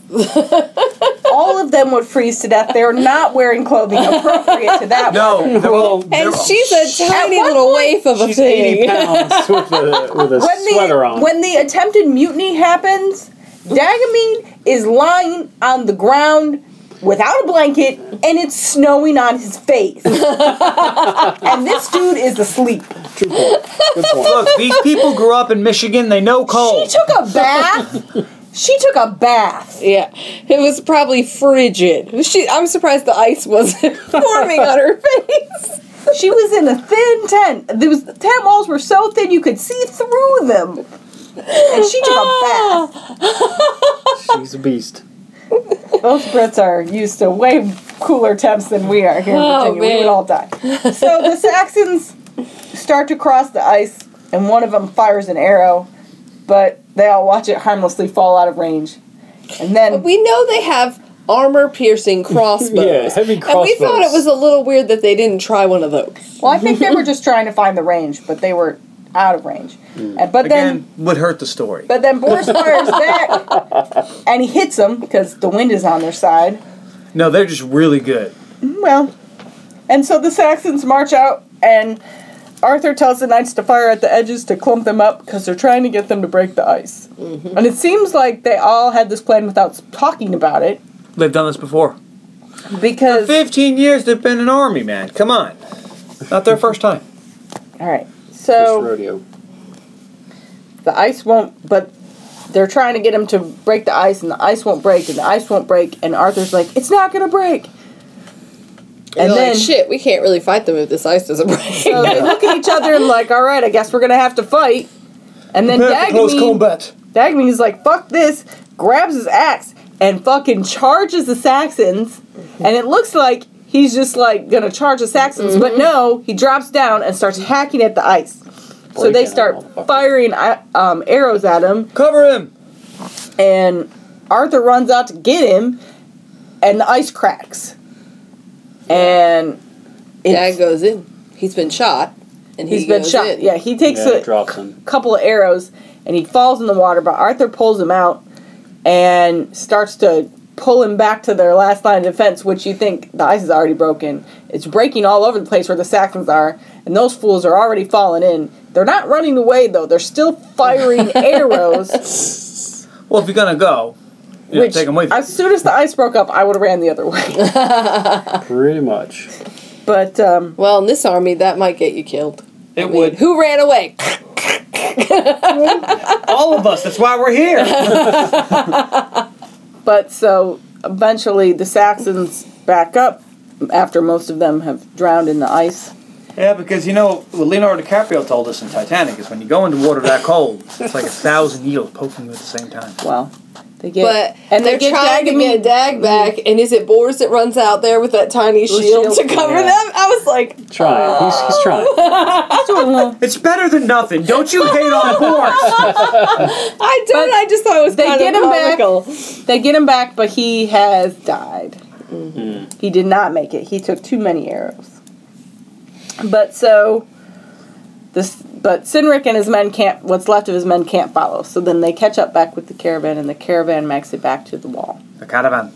And I really thought when they got back to the wall, I was like, already? It wasn't that far. But I really thought that they were going to have to face them more than once. Like, I thought it was, Well, it's early yet. Yeah.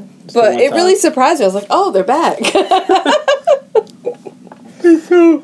They come back, and the bishop is like, "Here's good job. Thank God you got Electo back." And like, fuck you, Dag died. and he's like, "Here's your papers. You're all free men." And Boris not having any of that. He's like, "I'm a free man." He said, "This doesn't make him a free man. He's already a free man. He's dead." And they're all really pissed off because they lost their buddy. Yes, but in a moment of savageness, Tristan walks over and takes the box. Well, because they were all like... He looks at it like, this is nice. Boris threw the papers on the ground, and they're like, no, we actually kind of need those. And then Tristan takes the box.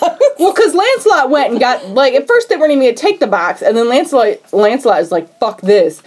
I'm taking my freedom. And he goes and takes the box, and he takes all the papers out of the box, and then goes over to Boris, and he says, take it for Dagobah.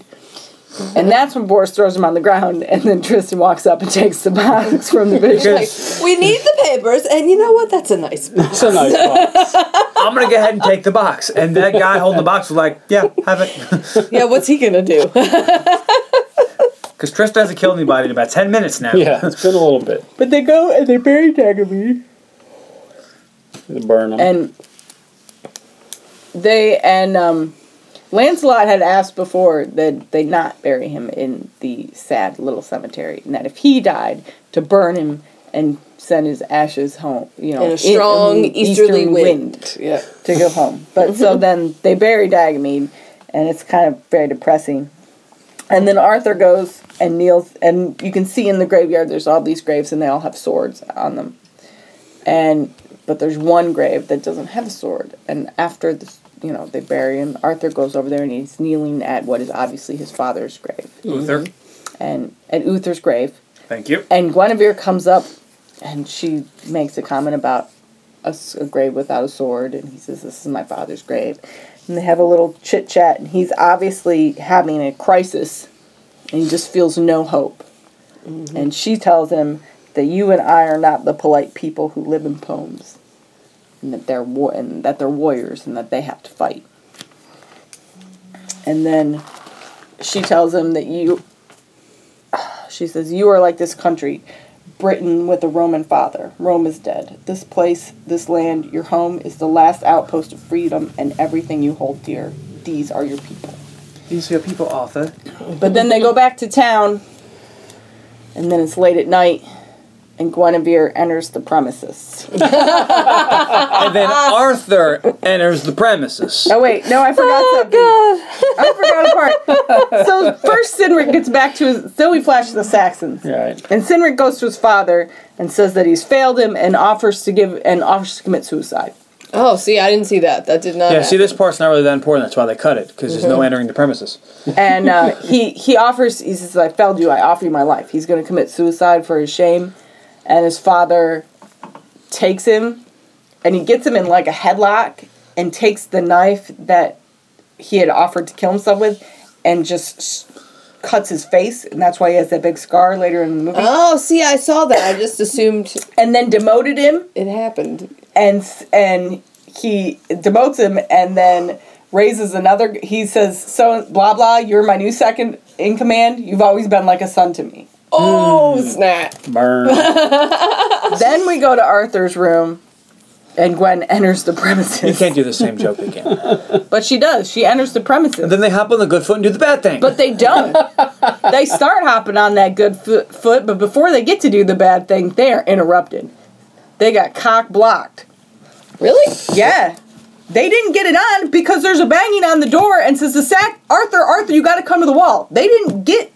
It was not getting on. No, we got the impression that they finished, then, like, the next day, you gotta come to the wall. No, Arthur, you gotta come to the wall, because it's dark out, and you can see all the Saxon fires.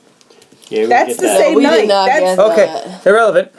His shirt's I like their movie better. In our version, they finished. No. His shirt's off and her skirt's like rocked up around her legs, and they turn because somebody knocks on the fucking door. Yeah, no, they didn't. We didn't get it on. They got it on in our version. Nah, we got that. It's better in ours. We got thrust parry on ours.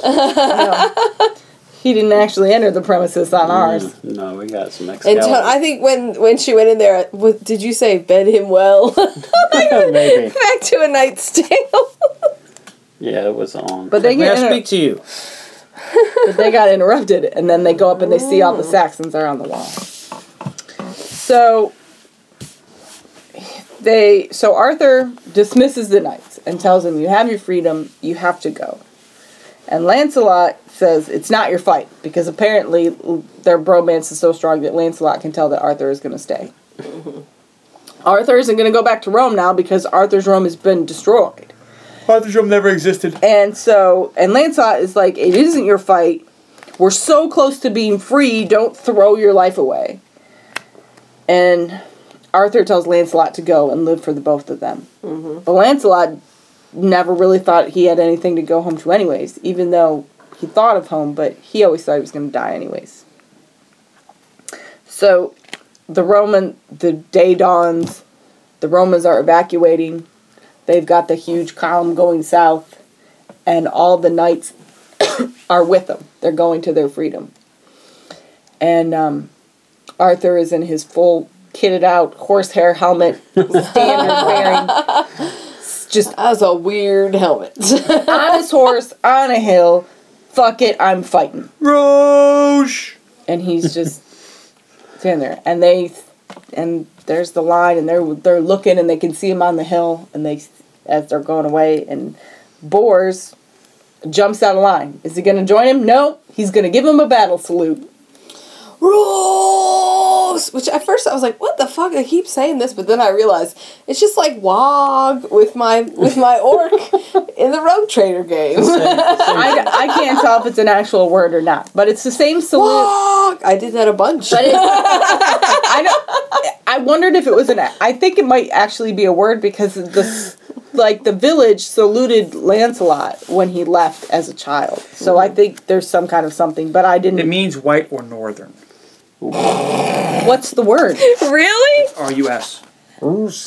Rus. Wow! It's a salute. WOG is just how the orcs it's say about a war. It's a salute to the Basically. north. What they're saying is like, this is the cry of our land. Like, Yeah. it'd be like someone yelling, America! Fuck yeah!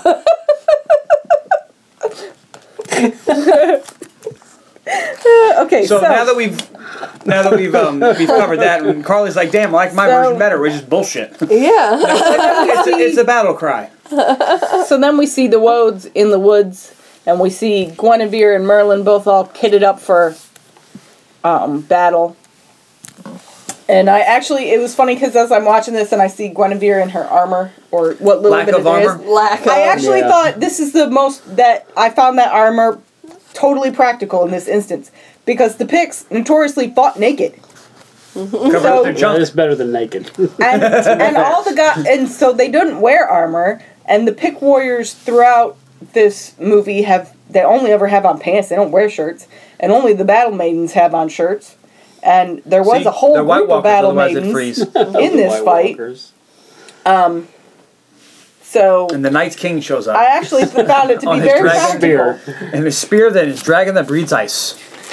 Then we flash to the Saxons, and we got the traitor telling Cerdic that the Romans have left the fort, and that the cavalry has cleared out. And then they spot Arthur on the hill, and he's like, "It's just one man. Don't worry, it's just one man." It's not one man. But Arthur. which one man is it? Yeah. You told us Arthur. they left. Who is this man? Oh, it's Arthur? Well, that changes Bullshit. things. Well, and then Cerdic It's like tells saying it's Superman, goddammit. Cerdic is like, "Well, I'd like to speak to this man." He also tells the traitor to wait the battle out someplace safe and out of the way, like that giant tree over there. Yeah, go sit over there. But so, before he goes to climb in the tree, he goes to the gate and waves the white flag for Cerdic, so he can have his little parlay. Parlay. And I don't know if everybody left. I don't know who opens the Guidelines. gate. But Arthur climbs out, and so Arthur rides his horse out there, and Cerdic is standing there, and he says, the Romans are gone, and Arthur should give up. And if you wanted a truce, you should have come on your knees. And It's like, yeah, but I'm gonna knock you on your ass. Arthur comes back with, I just wanted to know the face of the man that I needed to kill. And you would be smart to mark my face as well. This will be the last thing you see. And then he rides back. And then Cerdic comes back with, finally a man worth killing. Mm-hmm. Because we've gotten the impression most of this movie that he is rather bored. He is kind of bored. So then the Saxon battle drums start up again. And we flash the caravan going south. And when the battle drums start, the horses get startled and they pull out of line because these are battles. These are war horses. And they hear the drums and they're like, hey, they're over there. Let's go get them. And the knights kind of... I don't think the horses actually said that. You don't speak horse? I do. They clearly said, hey, the horse back there. And so the knights look at each other. They have that tone of voice there, Tony. I'm pretty sure if horses talk, they'd sound more like Mr. Ed. Yeah, like subtitles. Yeah. They look at each other. If Mr. Ed would be like, all right, let's go over there. Well, that's kind of how the knights are. They look at their horses, they look at each other, and they go get their shit, and they roll out. And they put their armor on. And then we see Arthur on the hill. And then all of a sudden, everybody else rides up. And they all have these really fantastic helmets and these great standards. Hair blowing in the wind. Tristan's helmet looks a little bit like a samurai's helmet, which I thought was weird. Well, he's Tristan. He's a little offbeat. But, so the battlefield is set. They have all these, like, piles of pitch and hay on fire that's setting up all this smoke to confuse things. Mm-hmm. It's pretty cool. And we saw, like, people pouring stuff and... Yeah. The minions, if you will. So there's, they have everything set up. And then the Saxons are walking towards the wall, trying to, looking at it, trying to maybe figure out how they're going to get over that. And then the door opens. Nobody's there. It opens. Just open. I didn't see that coming. That's all right. I see what they're saying. All right. So they're like, it's probably a trap. But let's go through anyway. Cerdic turns to his son and says, "Send what's left of your infantry." And he's like, "You're going to kill all my men?" No, they're my men. This is a little theater we're doing here. And sorry, I thought this was what I was supposed to do. It felt right. He's like, you do what I say. They go in. And meanwhile, we flash back to the hill where Arthur gives a super inspirational and unnecessary speech. I know. What is with this guy and these long, drawn-out fucking speeches? Because he's only talking to his 7 buddies. Six buddies. 6 buddies. One of them dead. You show some respect to dead. Whatever. Sorry. If you watch Rome, you would love him. And they're already here. You would have thought, like, they didn't need the inspirational speech at this time. You get dressed up for But nothing. maybe Arthur knows the woads are in the woods and they can hear him or something. I don't know. But he gives the Braveheart speech. Freedom! And then Tristan sets it off by firing an arrow, not at the dudes coming in the door, but over the wall into the traitor in the tree. I like that. He like he moves around a little bit. Good It's like, shot. I know where you are. You know what? Dennis Hopper somewhere was like, I was waiting for him to stop because I was going to start going, and somewhere Dennis Hopper is like, bastard. Martin Riggs was like 6 or 7 guys in the world to make that shot. Killed a guy in Laos one time. And Kuru went, damn. Motherfucker. It's in my nose. Oh, shit. So then the door closes. Don't worry, honey. In my movie next I do, you should be able to do that. So the infantry comes in, and then the door shuts behind them. And they look back, and they're like, oh, this ain't good.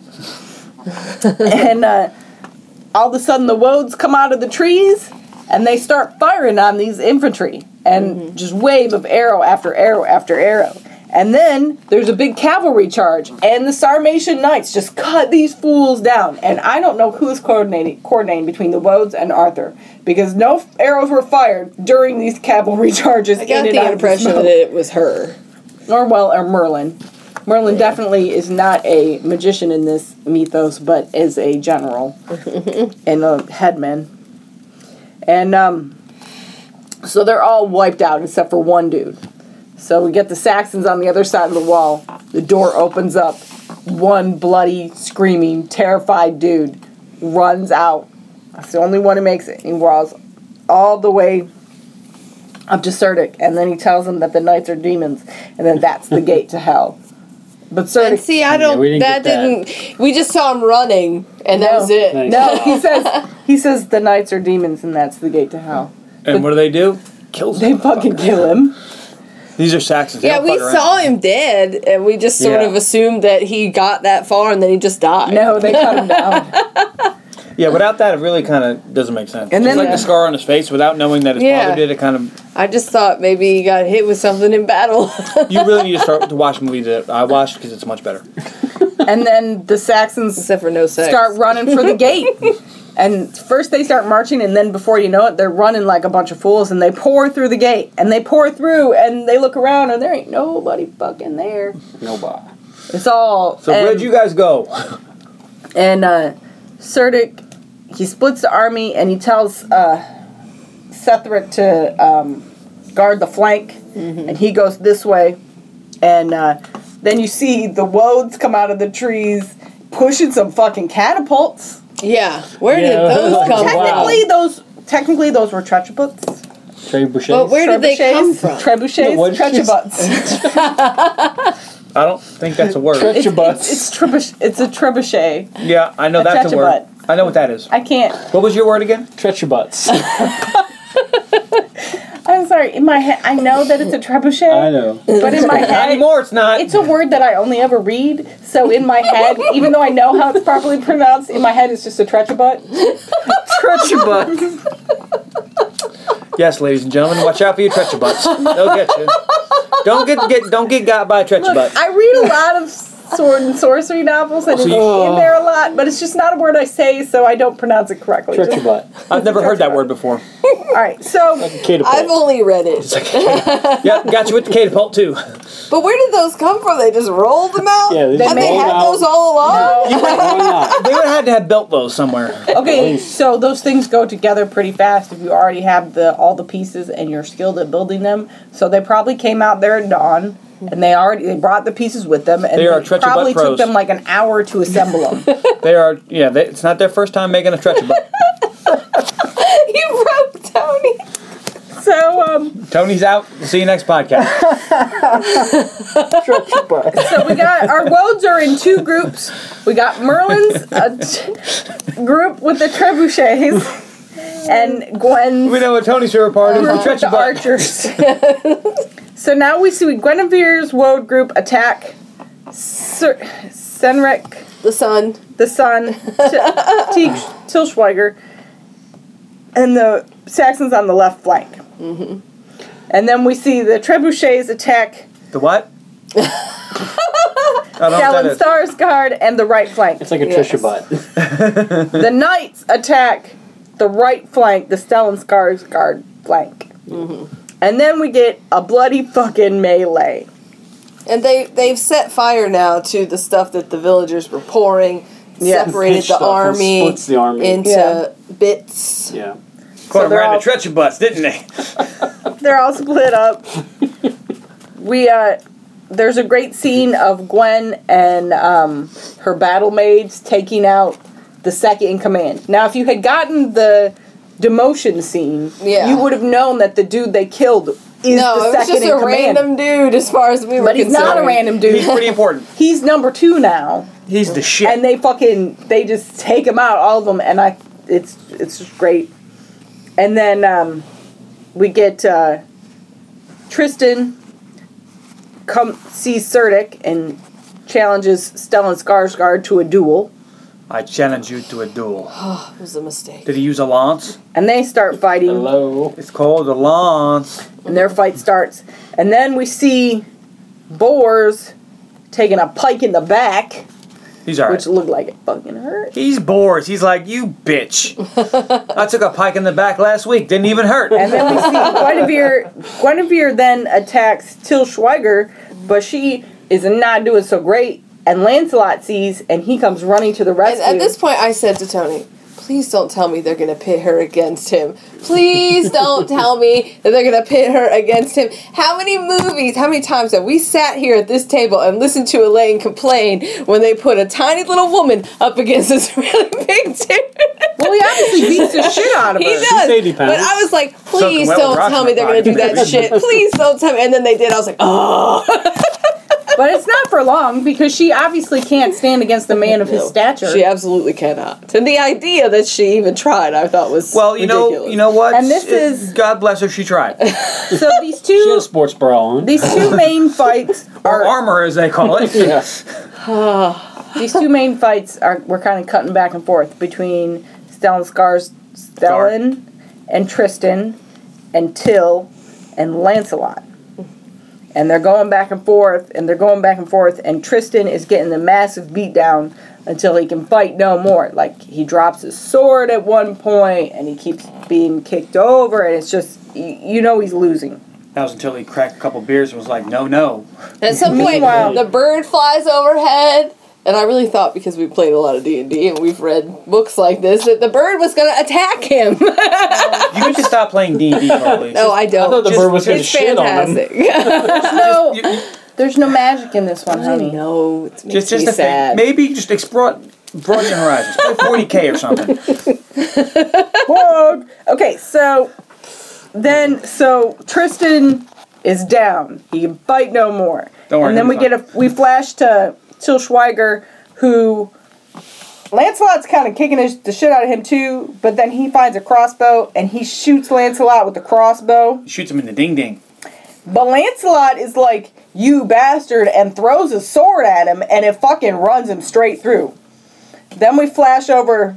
That was the only fighting we saw Lancelot do. Yeah. In the whole movie. The cut that we saw. That's why Tony was so disappointed. This battle scene is very long. Like, you see them kill a bunch of fools. Yeah. And when Lancelot... Are they fools, really?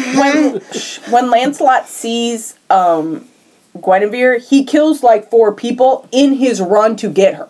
Like, and you see all of that murder. And in his mind, he's like, I'm gonna get some of that. There's a part where he gets hit in the face with brains. Jesus, no. Wow, yeah. We didn't see any of that. Yeah, brain matter on the face usually gets cut. Stellan Skarsgård cuts down Tristan, and Arthur kind of sees that from afar, the same way that Lancelot saw the Guinevere going down. And it's like, no! And then we flash back to Lancelot as he finishes off Till Schweiger. And then he himself dies. And Guinevere is like, oh no! And falls over his dying body. As if there's no more bad guys to fight. She's like, I'll never let go. And then, no, because she doesn't have romantic feelings for him. She wanted the deep digging from Arthur. And in our version, she got it. Dick's caliber. Then we get the Arthur versus Stellan Skarsgård. I mean, that's vulgar, Tony. Why would you say that? I'm sorry. Okay, Stellan. So, this is a good fight. It's back and forth, but then Stellan thinks that for sure that he's won, but Arthur makes a great comeback and then kills him. He pretends to be down, pro wrestling style, and as the dude's coming up behind him, he's like, he hulked up, started shaking the ropes. And then Arthur kind of looks around the battlefield and the camera pans out and the battle's pretty much over. There's some wounded people. You can see that there's still people alive on both sides, but almost everybody is dead. Mm-hmm. And the wounded are just kind of limping to their respective sides. The battle is over. Arthur sees Guinevere kneeling by Lancelot, and Arthur comes over and yells to the heavens that he should have died. The deal was his life, not theirs. It was very... And 2 more of his dudes died. It was very upsetting. He cries. I really thought that, like, Galahad and Gawain might die, and I didn't think that Tristan was gonna die. And there's fighting scenes with Galahad and Gawain and stuff that in the extended cut you see as well. Like, you see all of them killing fools. Yeah, they just kind of disappeared till the end of the fight. He's just killing everybody. And then... Because he's Boars. Yeah. He's like, we have a problem and here. We didn't really see Boars fight either in our cut. You see a lot more fighting stuff, and it's brutal and bloody, and people's arms are getting hacked off, and we got there was blood everywhere. It was... Well, how long was your cut? Yeah, I'm going to have to rewatch this whole movie. Because our cut was still like 2 hours long. 2.5 hours. The thing is that... Rewatch this whole movie. But it's the director's cut, so some of the things that were in your movie might not have been in ours either. Now, we need to watch it so we can compare. Yeah. All right, well, Tony, that's your homework. But I will. Get on it. But the original movie is PG-13, but the director's cut is definitely This is a hard R. And then, Are you allowed to watch rated R movies, Tony? I have to check my mom. All right, so then we get Lancelot's funeral, and you see that they're burying Tristan, but they have a pride. I know. I was like, they're not burying Lancelot, are they? He gave direct orders. No, they're going to send his ashes west. And that they're burning Lancelot that too. In a pyre. Pyre. I can't say that word. Or a prior. I don't know how you'd say it. Tray butt. Yeah. They're just going to fire him off a trebuchet. I don't know what that is. What's the but toward the east, he probably would have been happy. Stretch your butt. Yeah. Stretch your butt. Yeah. Pathetic. Stretch your butt. You know how sometimes you write notes for your show notes? You need to write that. I know how I pronounce trebuchet. No, I mean Not anymore, you need you to don't. write. You need to write about that in the show notes. And the great trebuchet debate. All right, I'll definitely put the trebuchet debate in there. Yeah, why'd you finish the podcast for All right, doing that? but anyway. Or you can just ignore me and write down stretch your butt. So then we get another voiceover by poor departed Lancelot. It says, for 200 years, knights fought for a land not of our own, but only that day we fought for a greater cause, freedom. And then we go to our last scene, which is the wedding of Arthur to Guinevere, presided over by Merlin, who says, our people as one as you are one. And then Merlin pronounces him King Arthur. And they hold up the sword together. And they take a knee. They chant. And Boris looks confused. Yep. But he does it. And Arthur says that all Britain will be united in one common cause. And then the movie's over and we hear that last little bit of voiceover. Oh, that's not it. As for the knights who lost their lives, they would live forever in the legends of Arthur and his knights. And Tony goes, well, the ones that didn't die also live forever in the legends, so... Just to be fair. That most of the knights that are in this is the only time we've ever heard of them. All right, so what's next? And so now we do yay, nay, may, bay. John, why don't you go ahead and start? Okay, great. My favorite character is Tristan.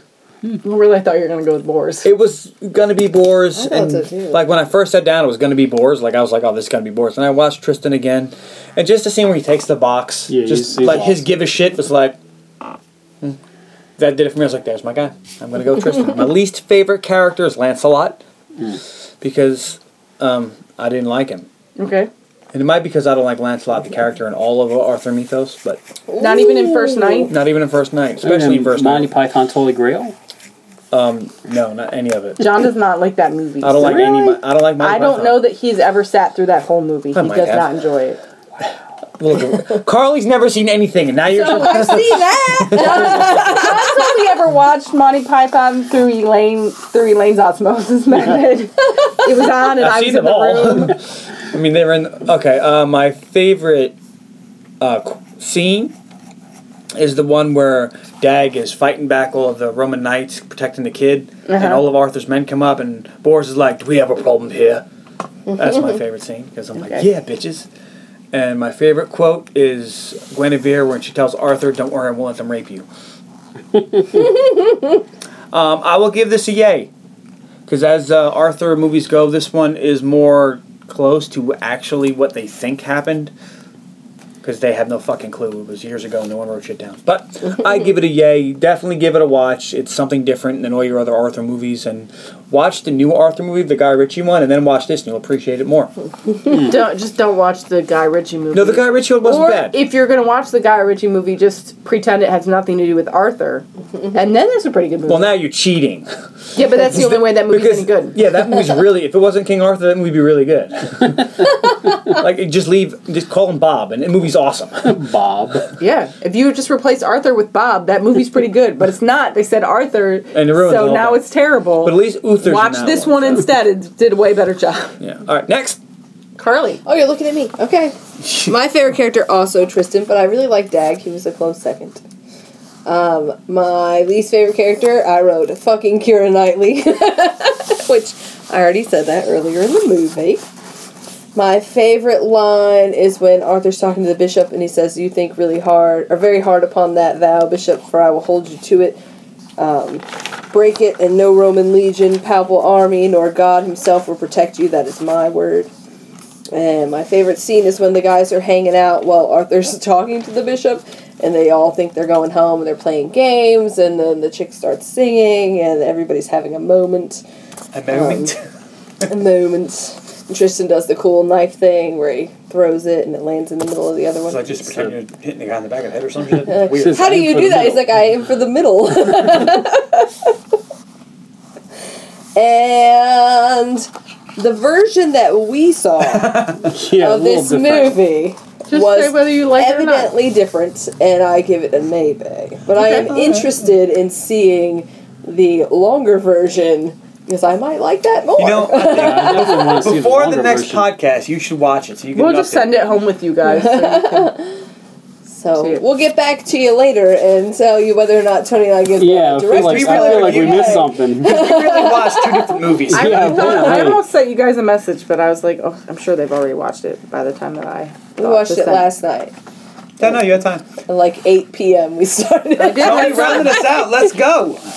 My favorite character was Bors. Nice, With a- good pick. With a close second for Dags. I wanted to be Lancelot, but he didn't do anything in the R cut of the movie, so I called him Lance a Little.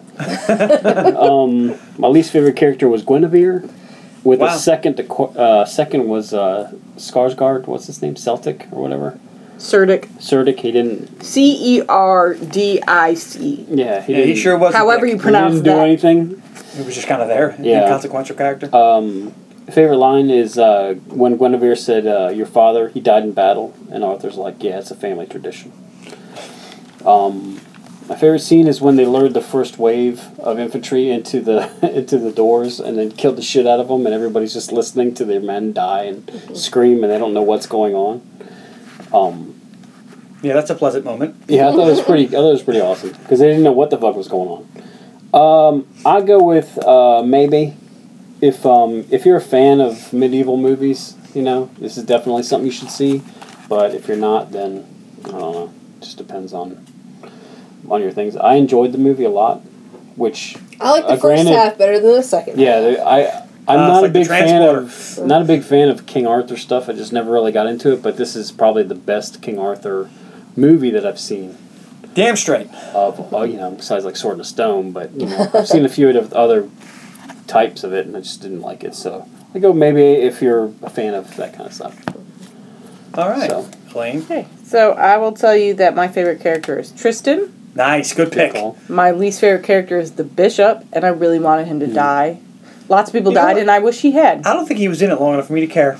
I just thought he was a real psycho hose beast, and I wanted him to die. Nice Wayne's World reference.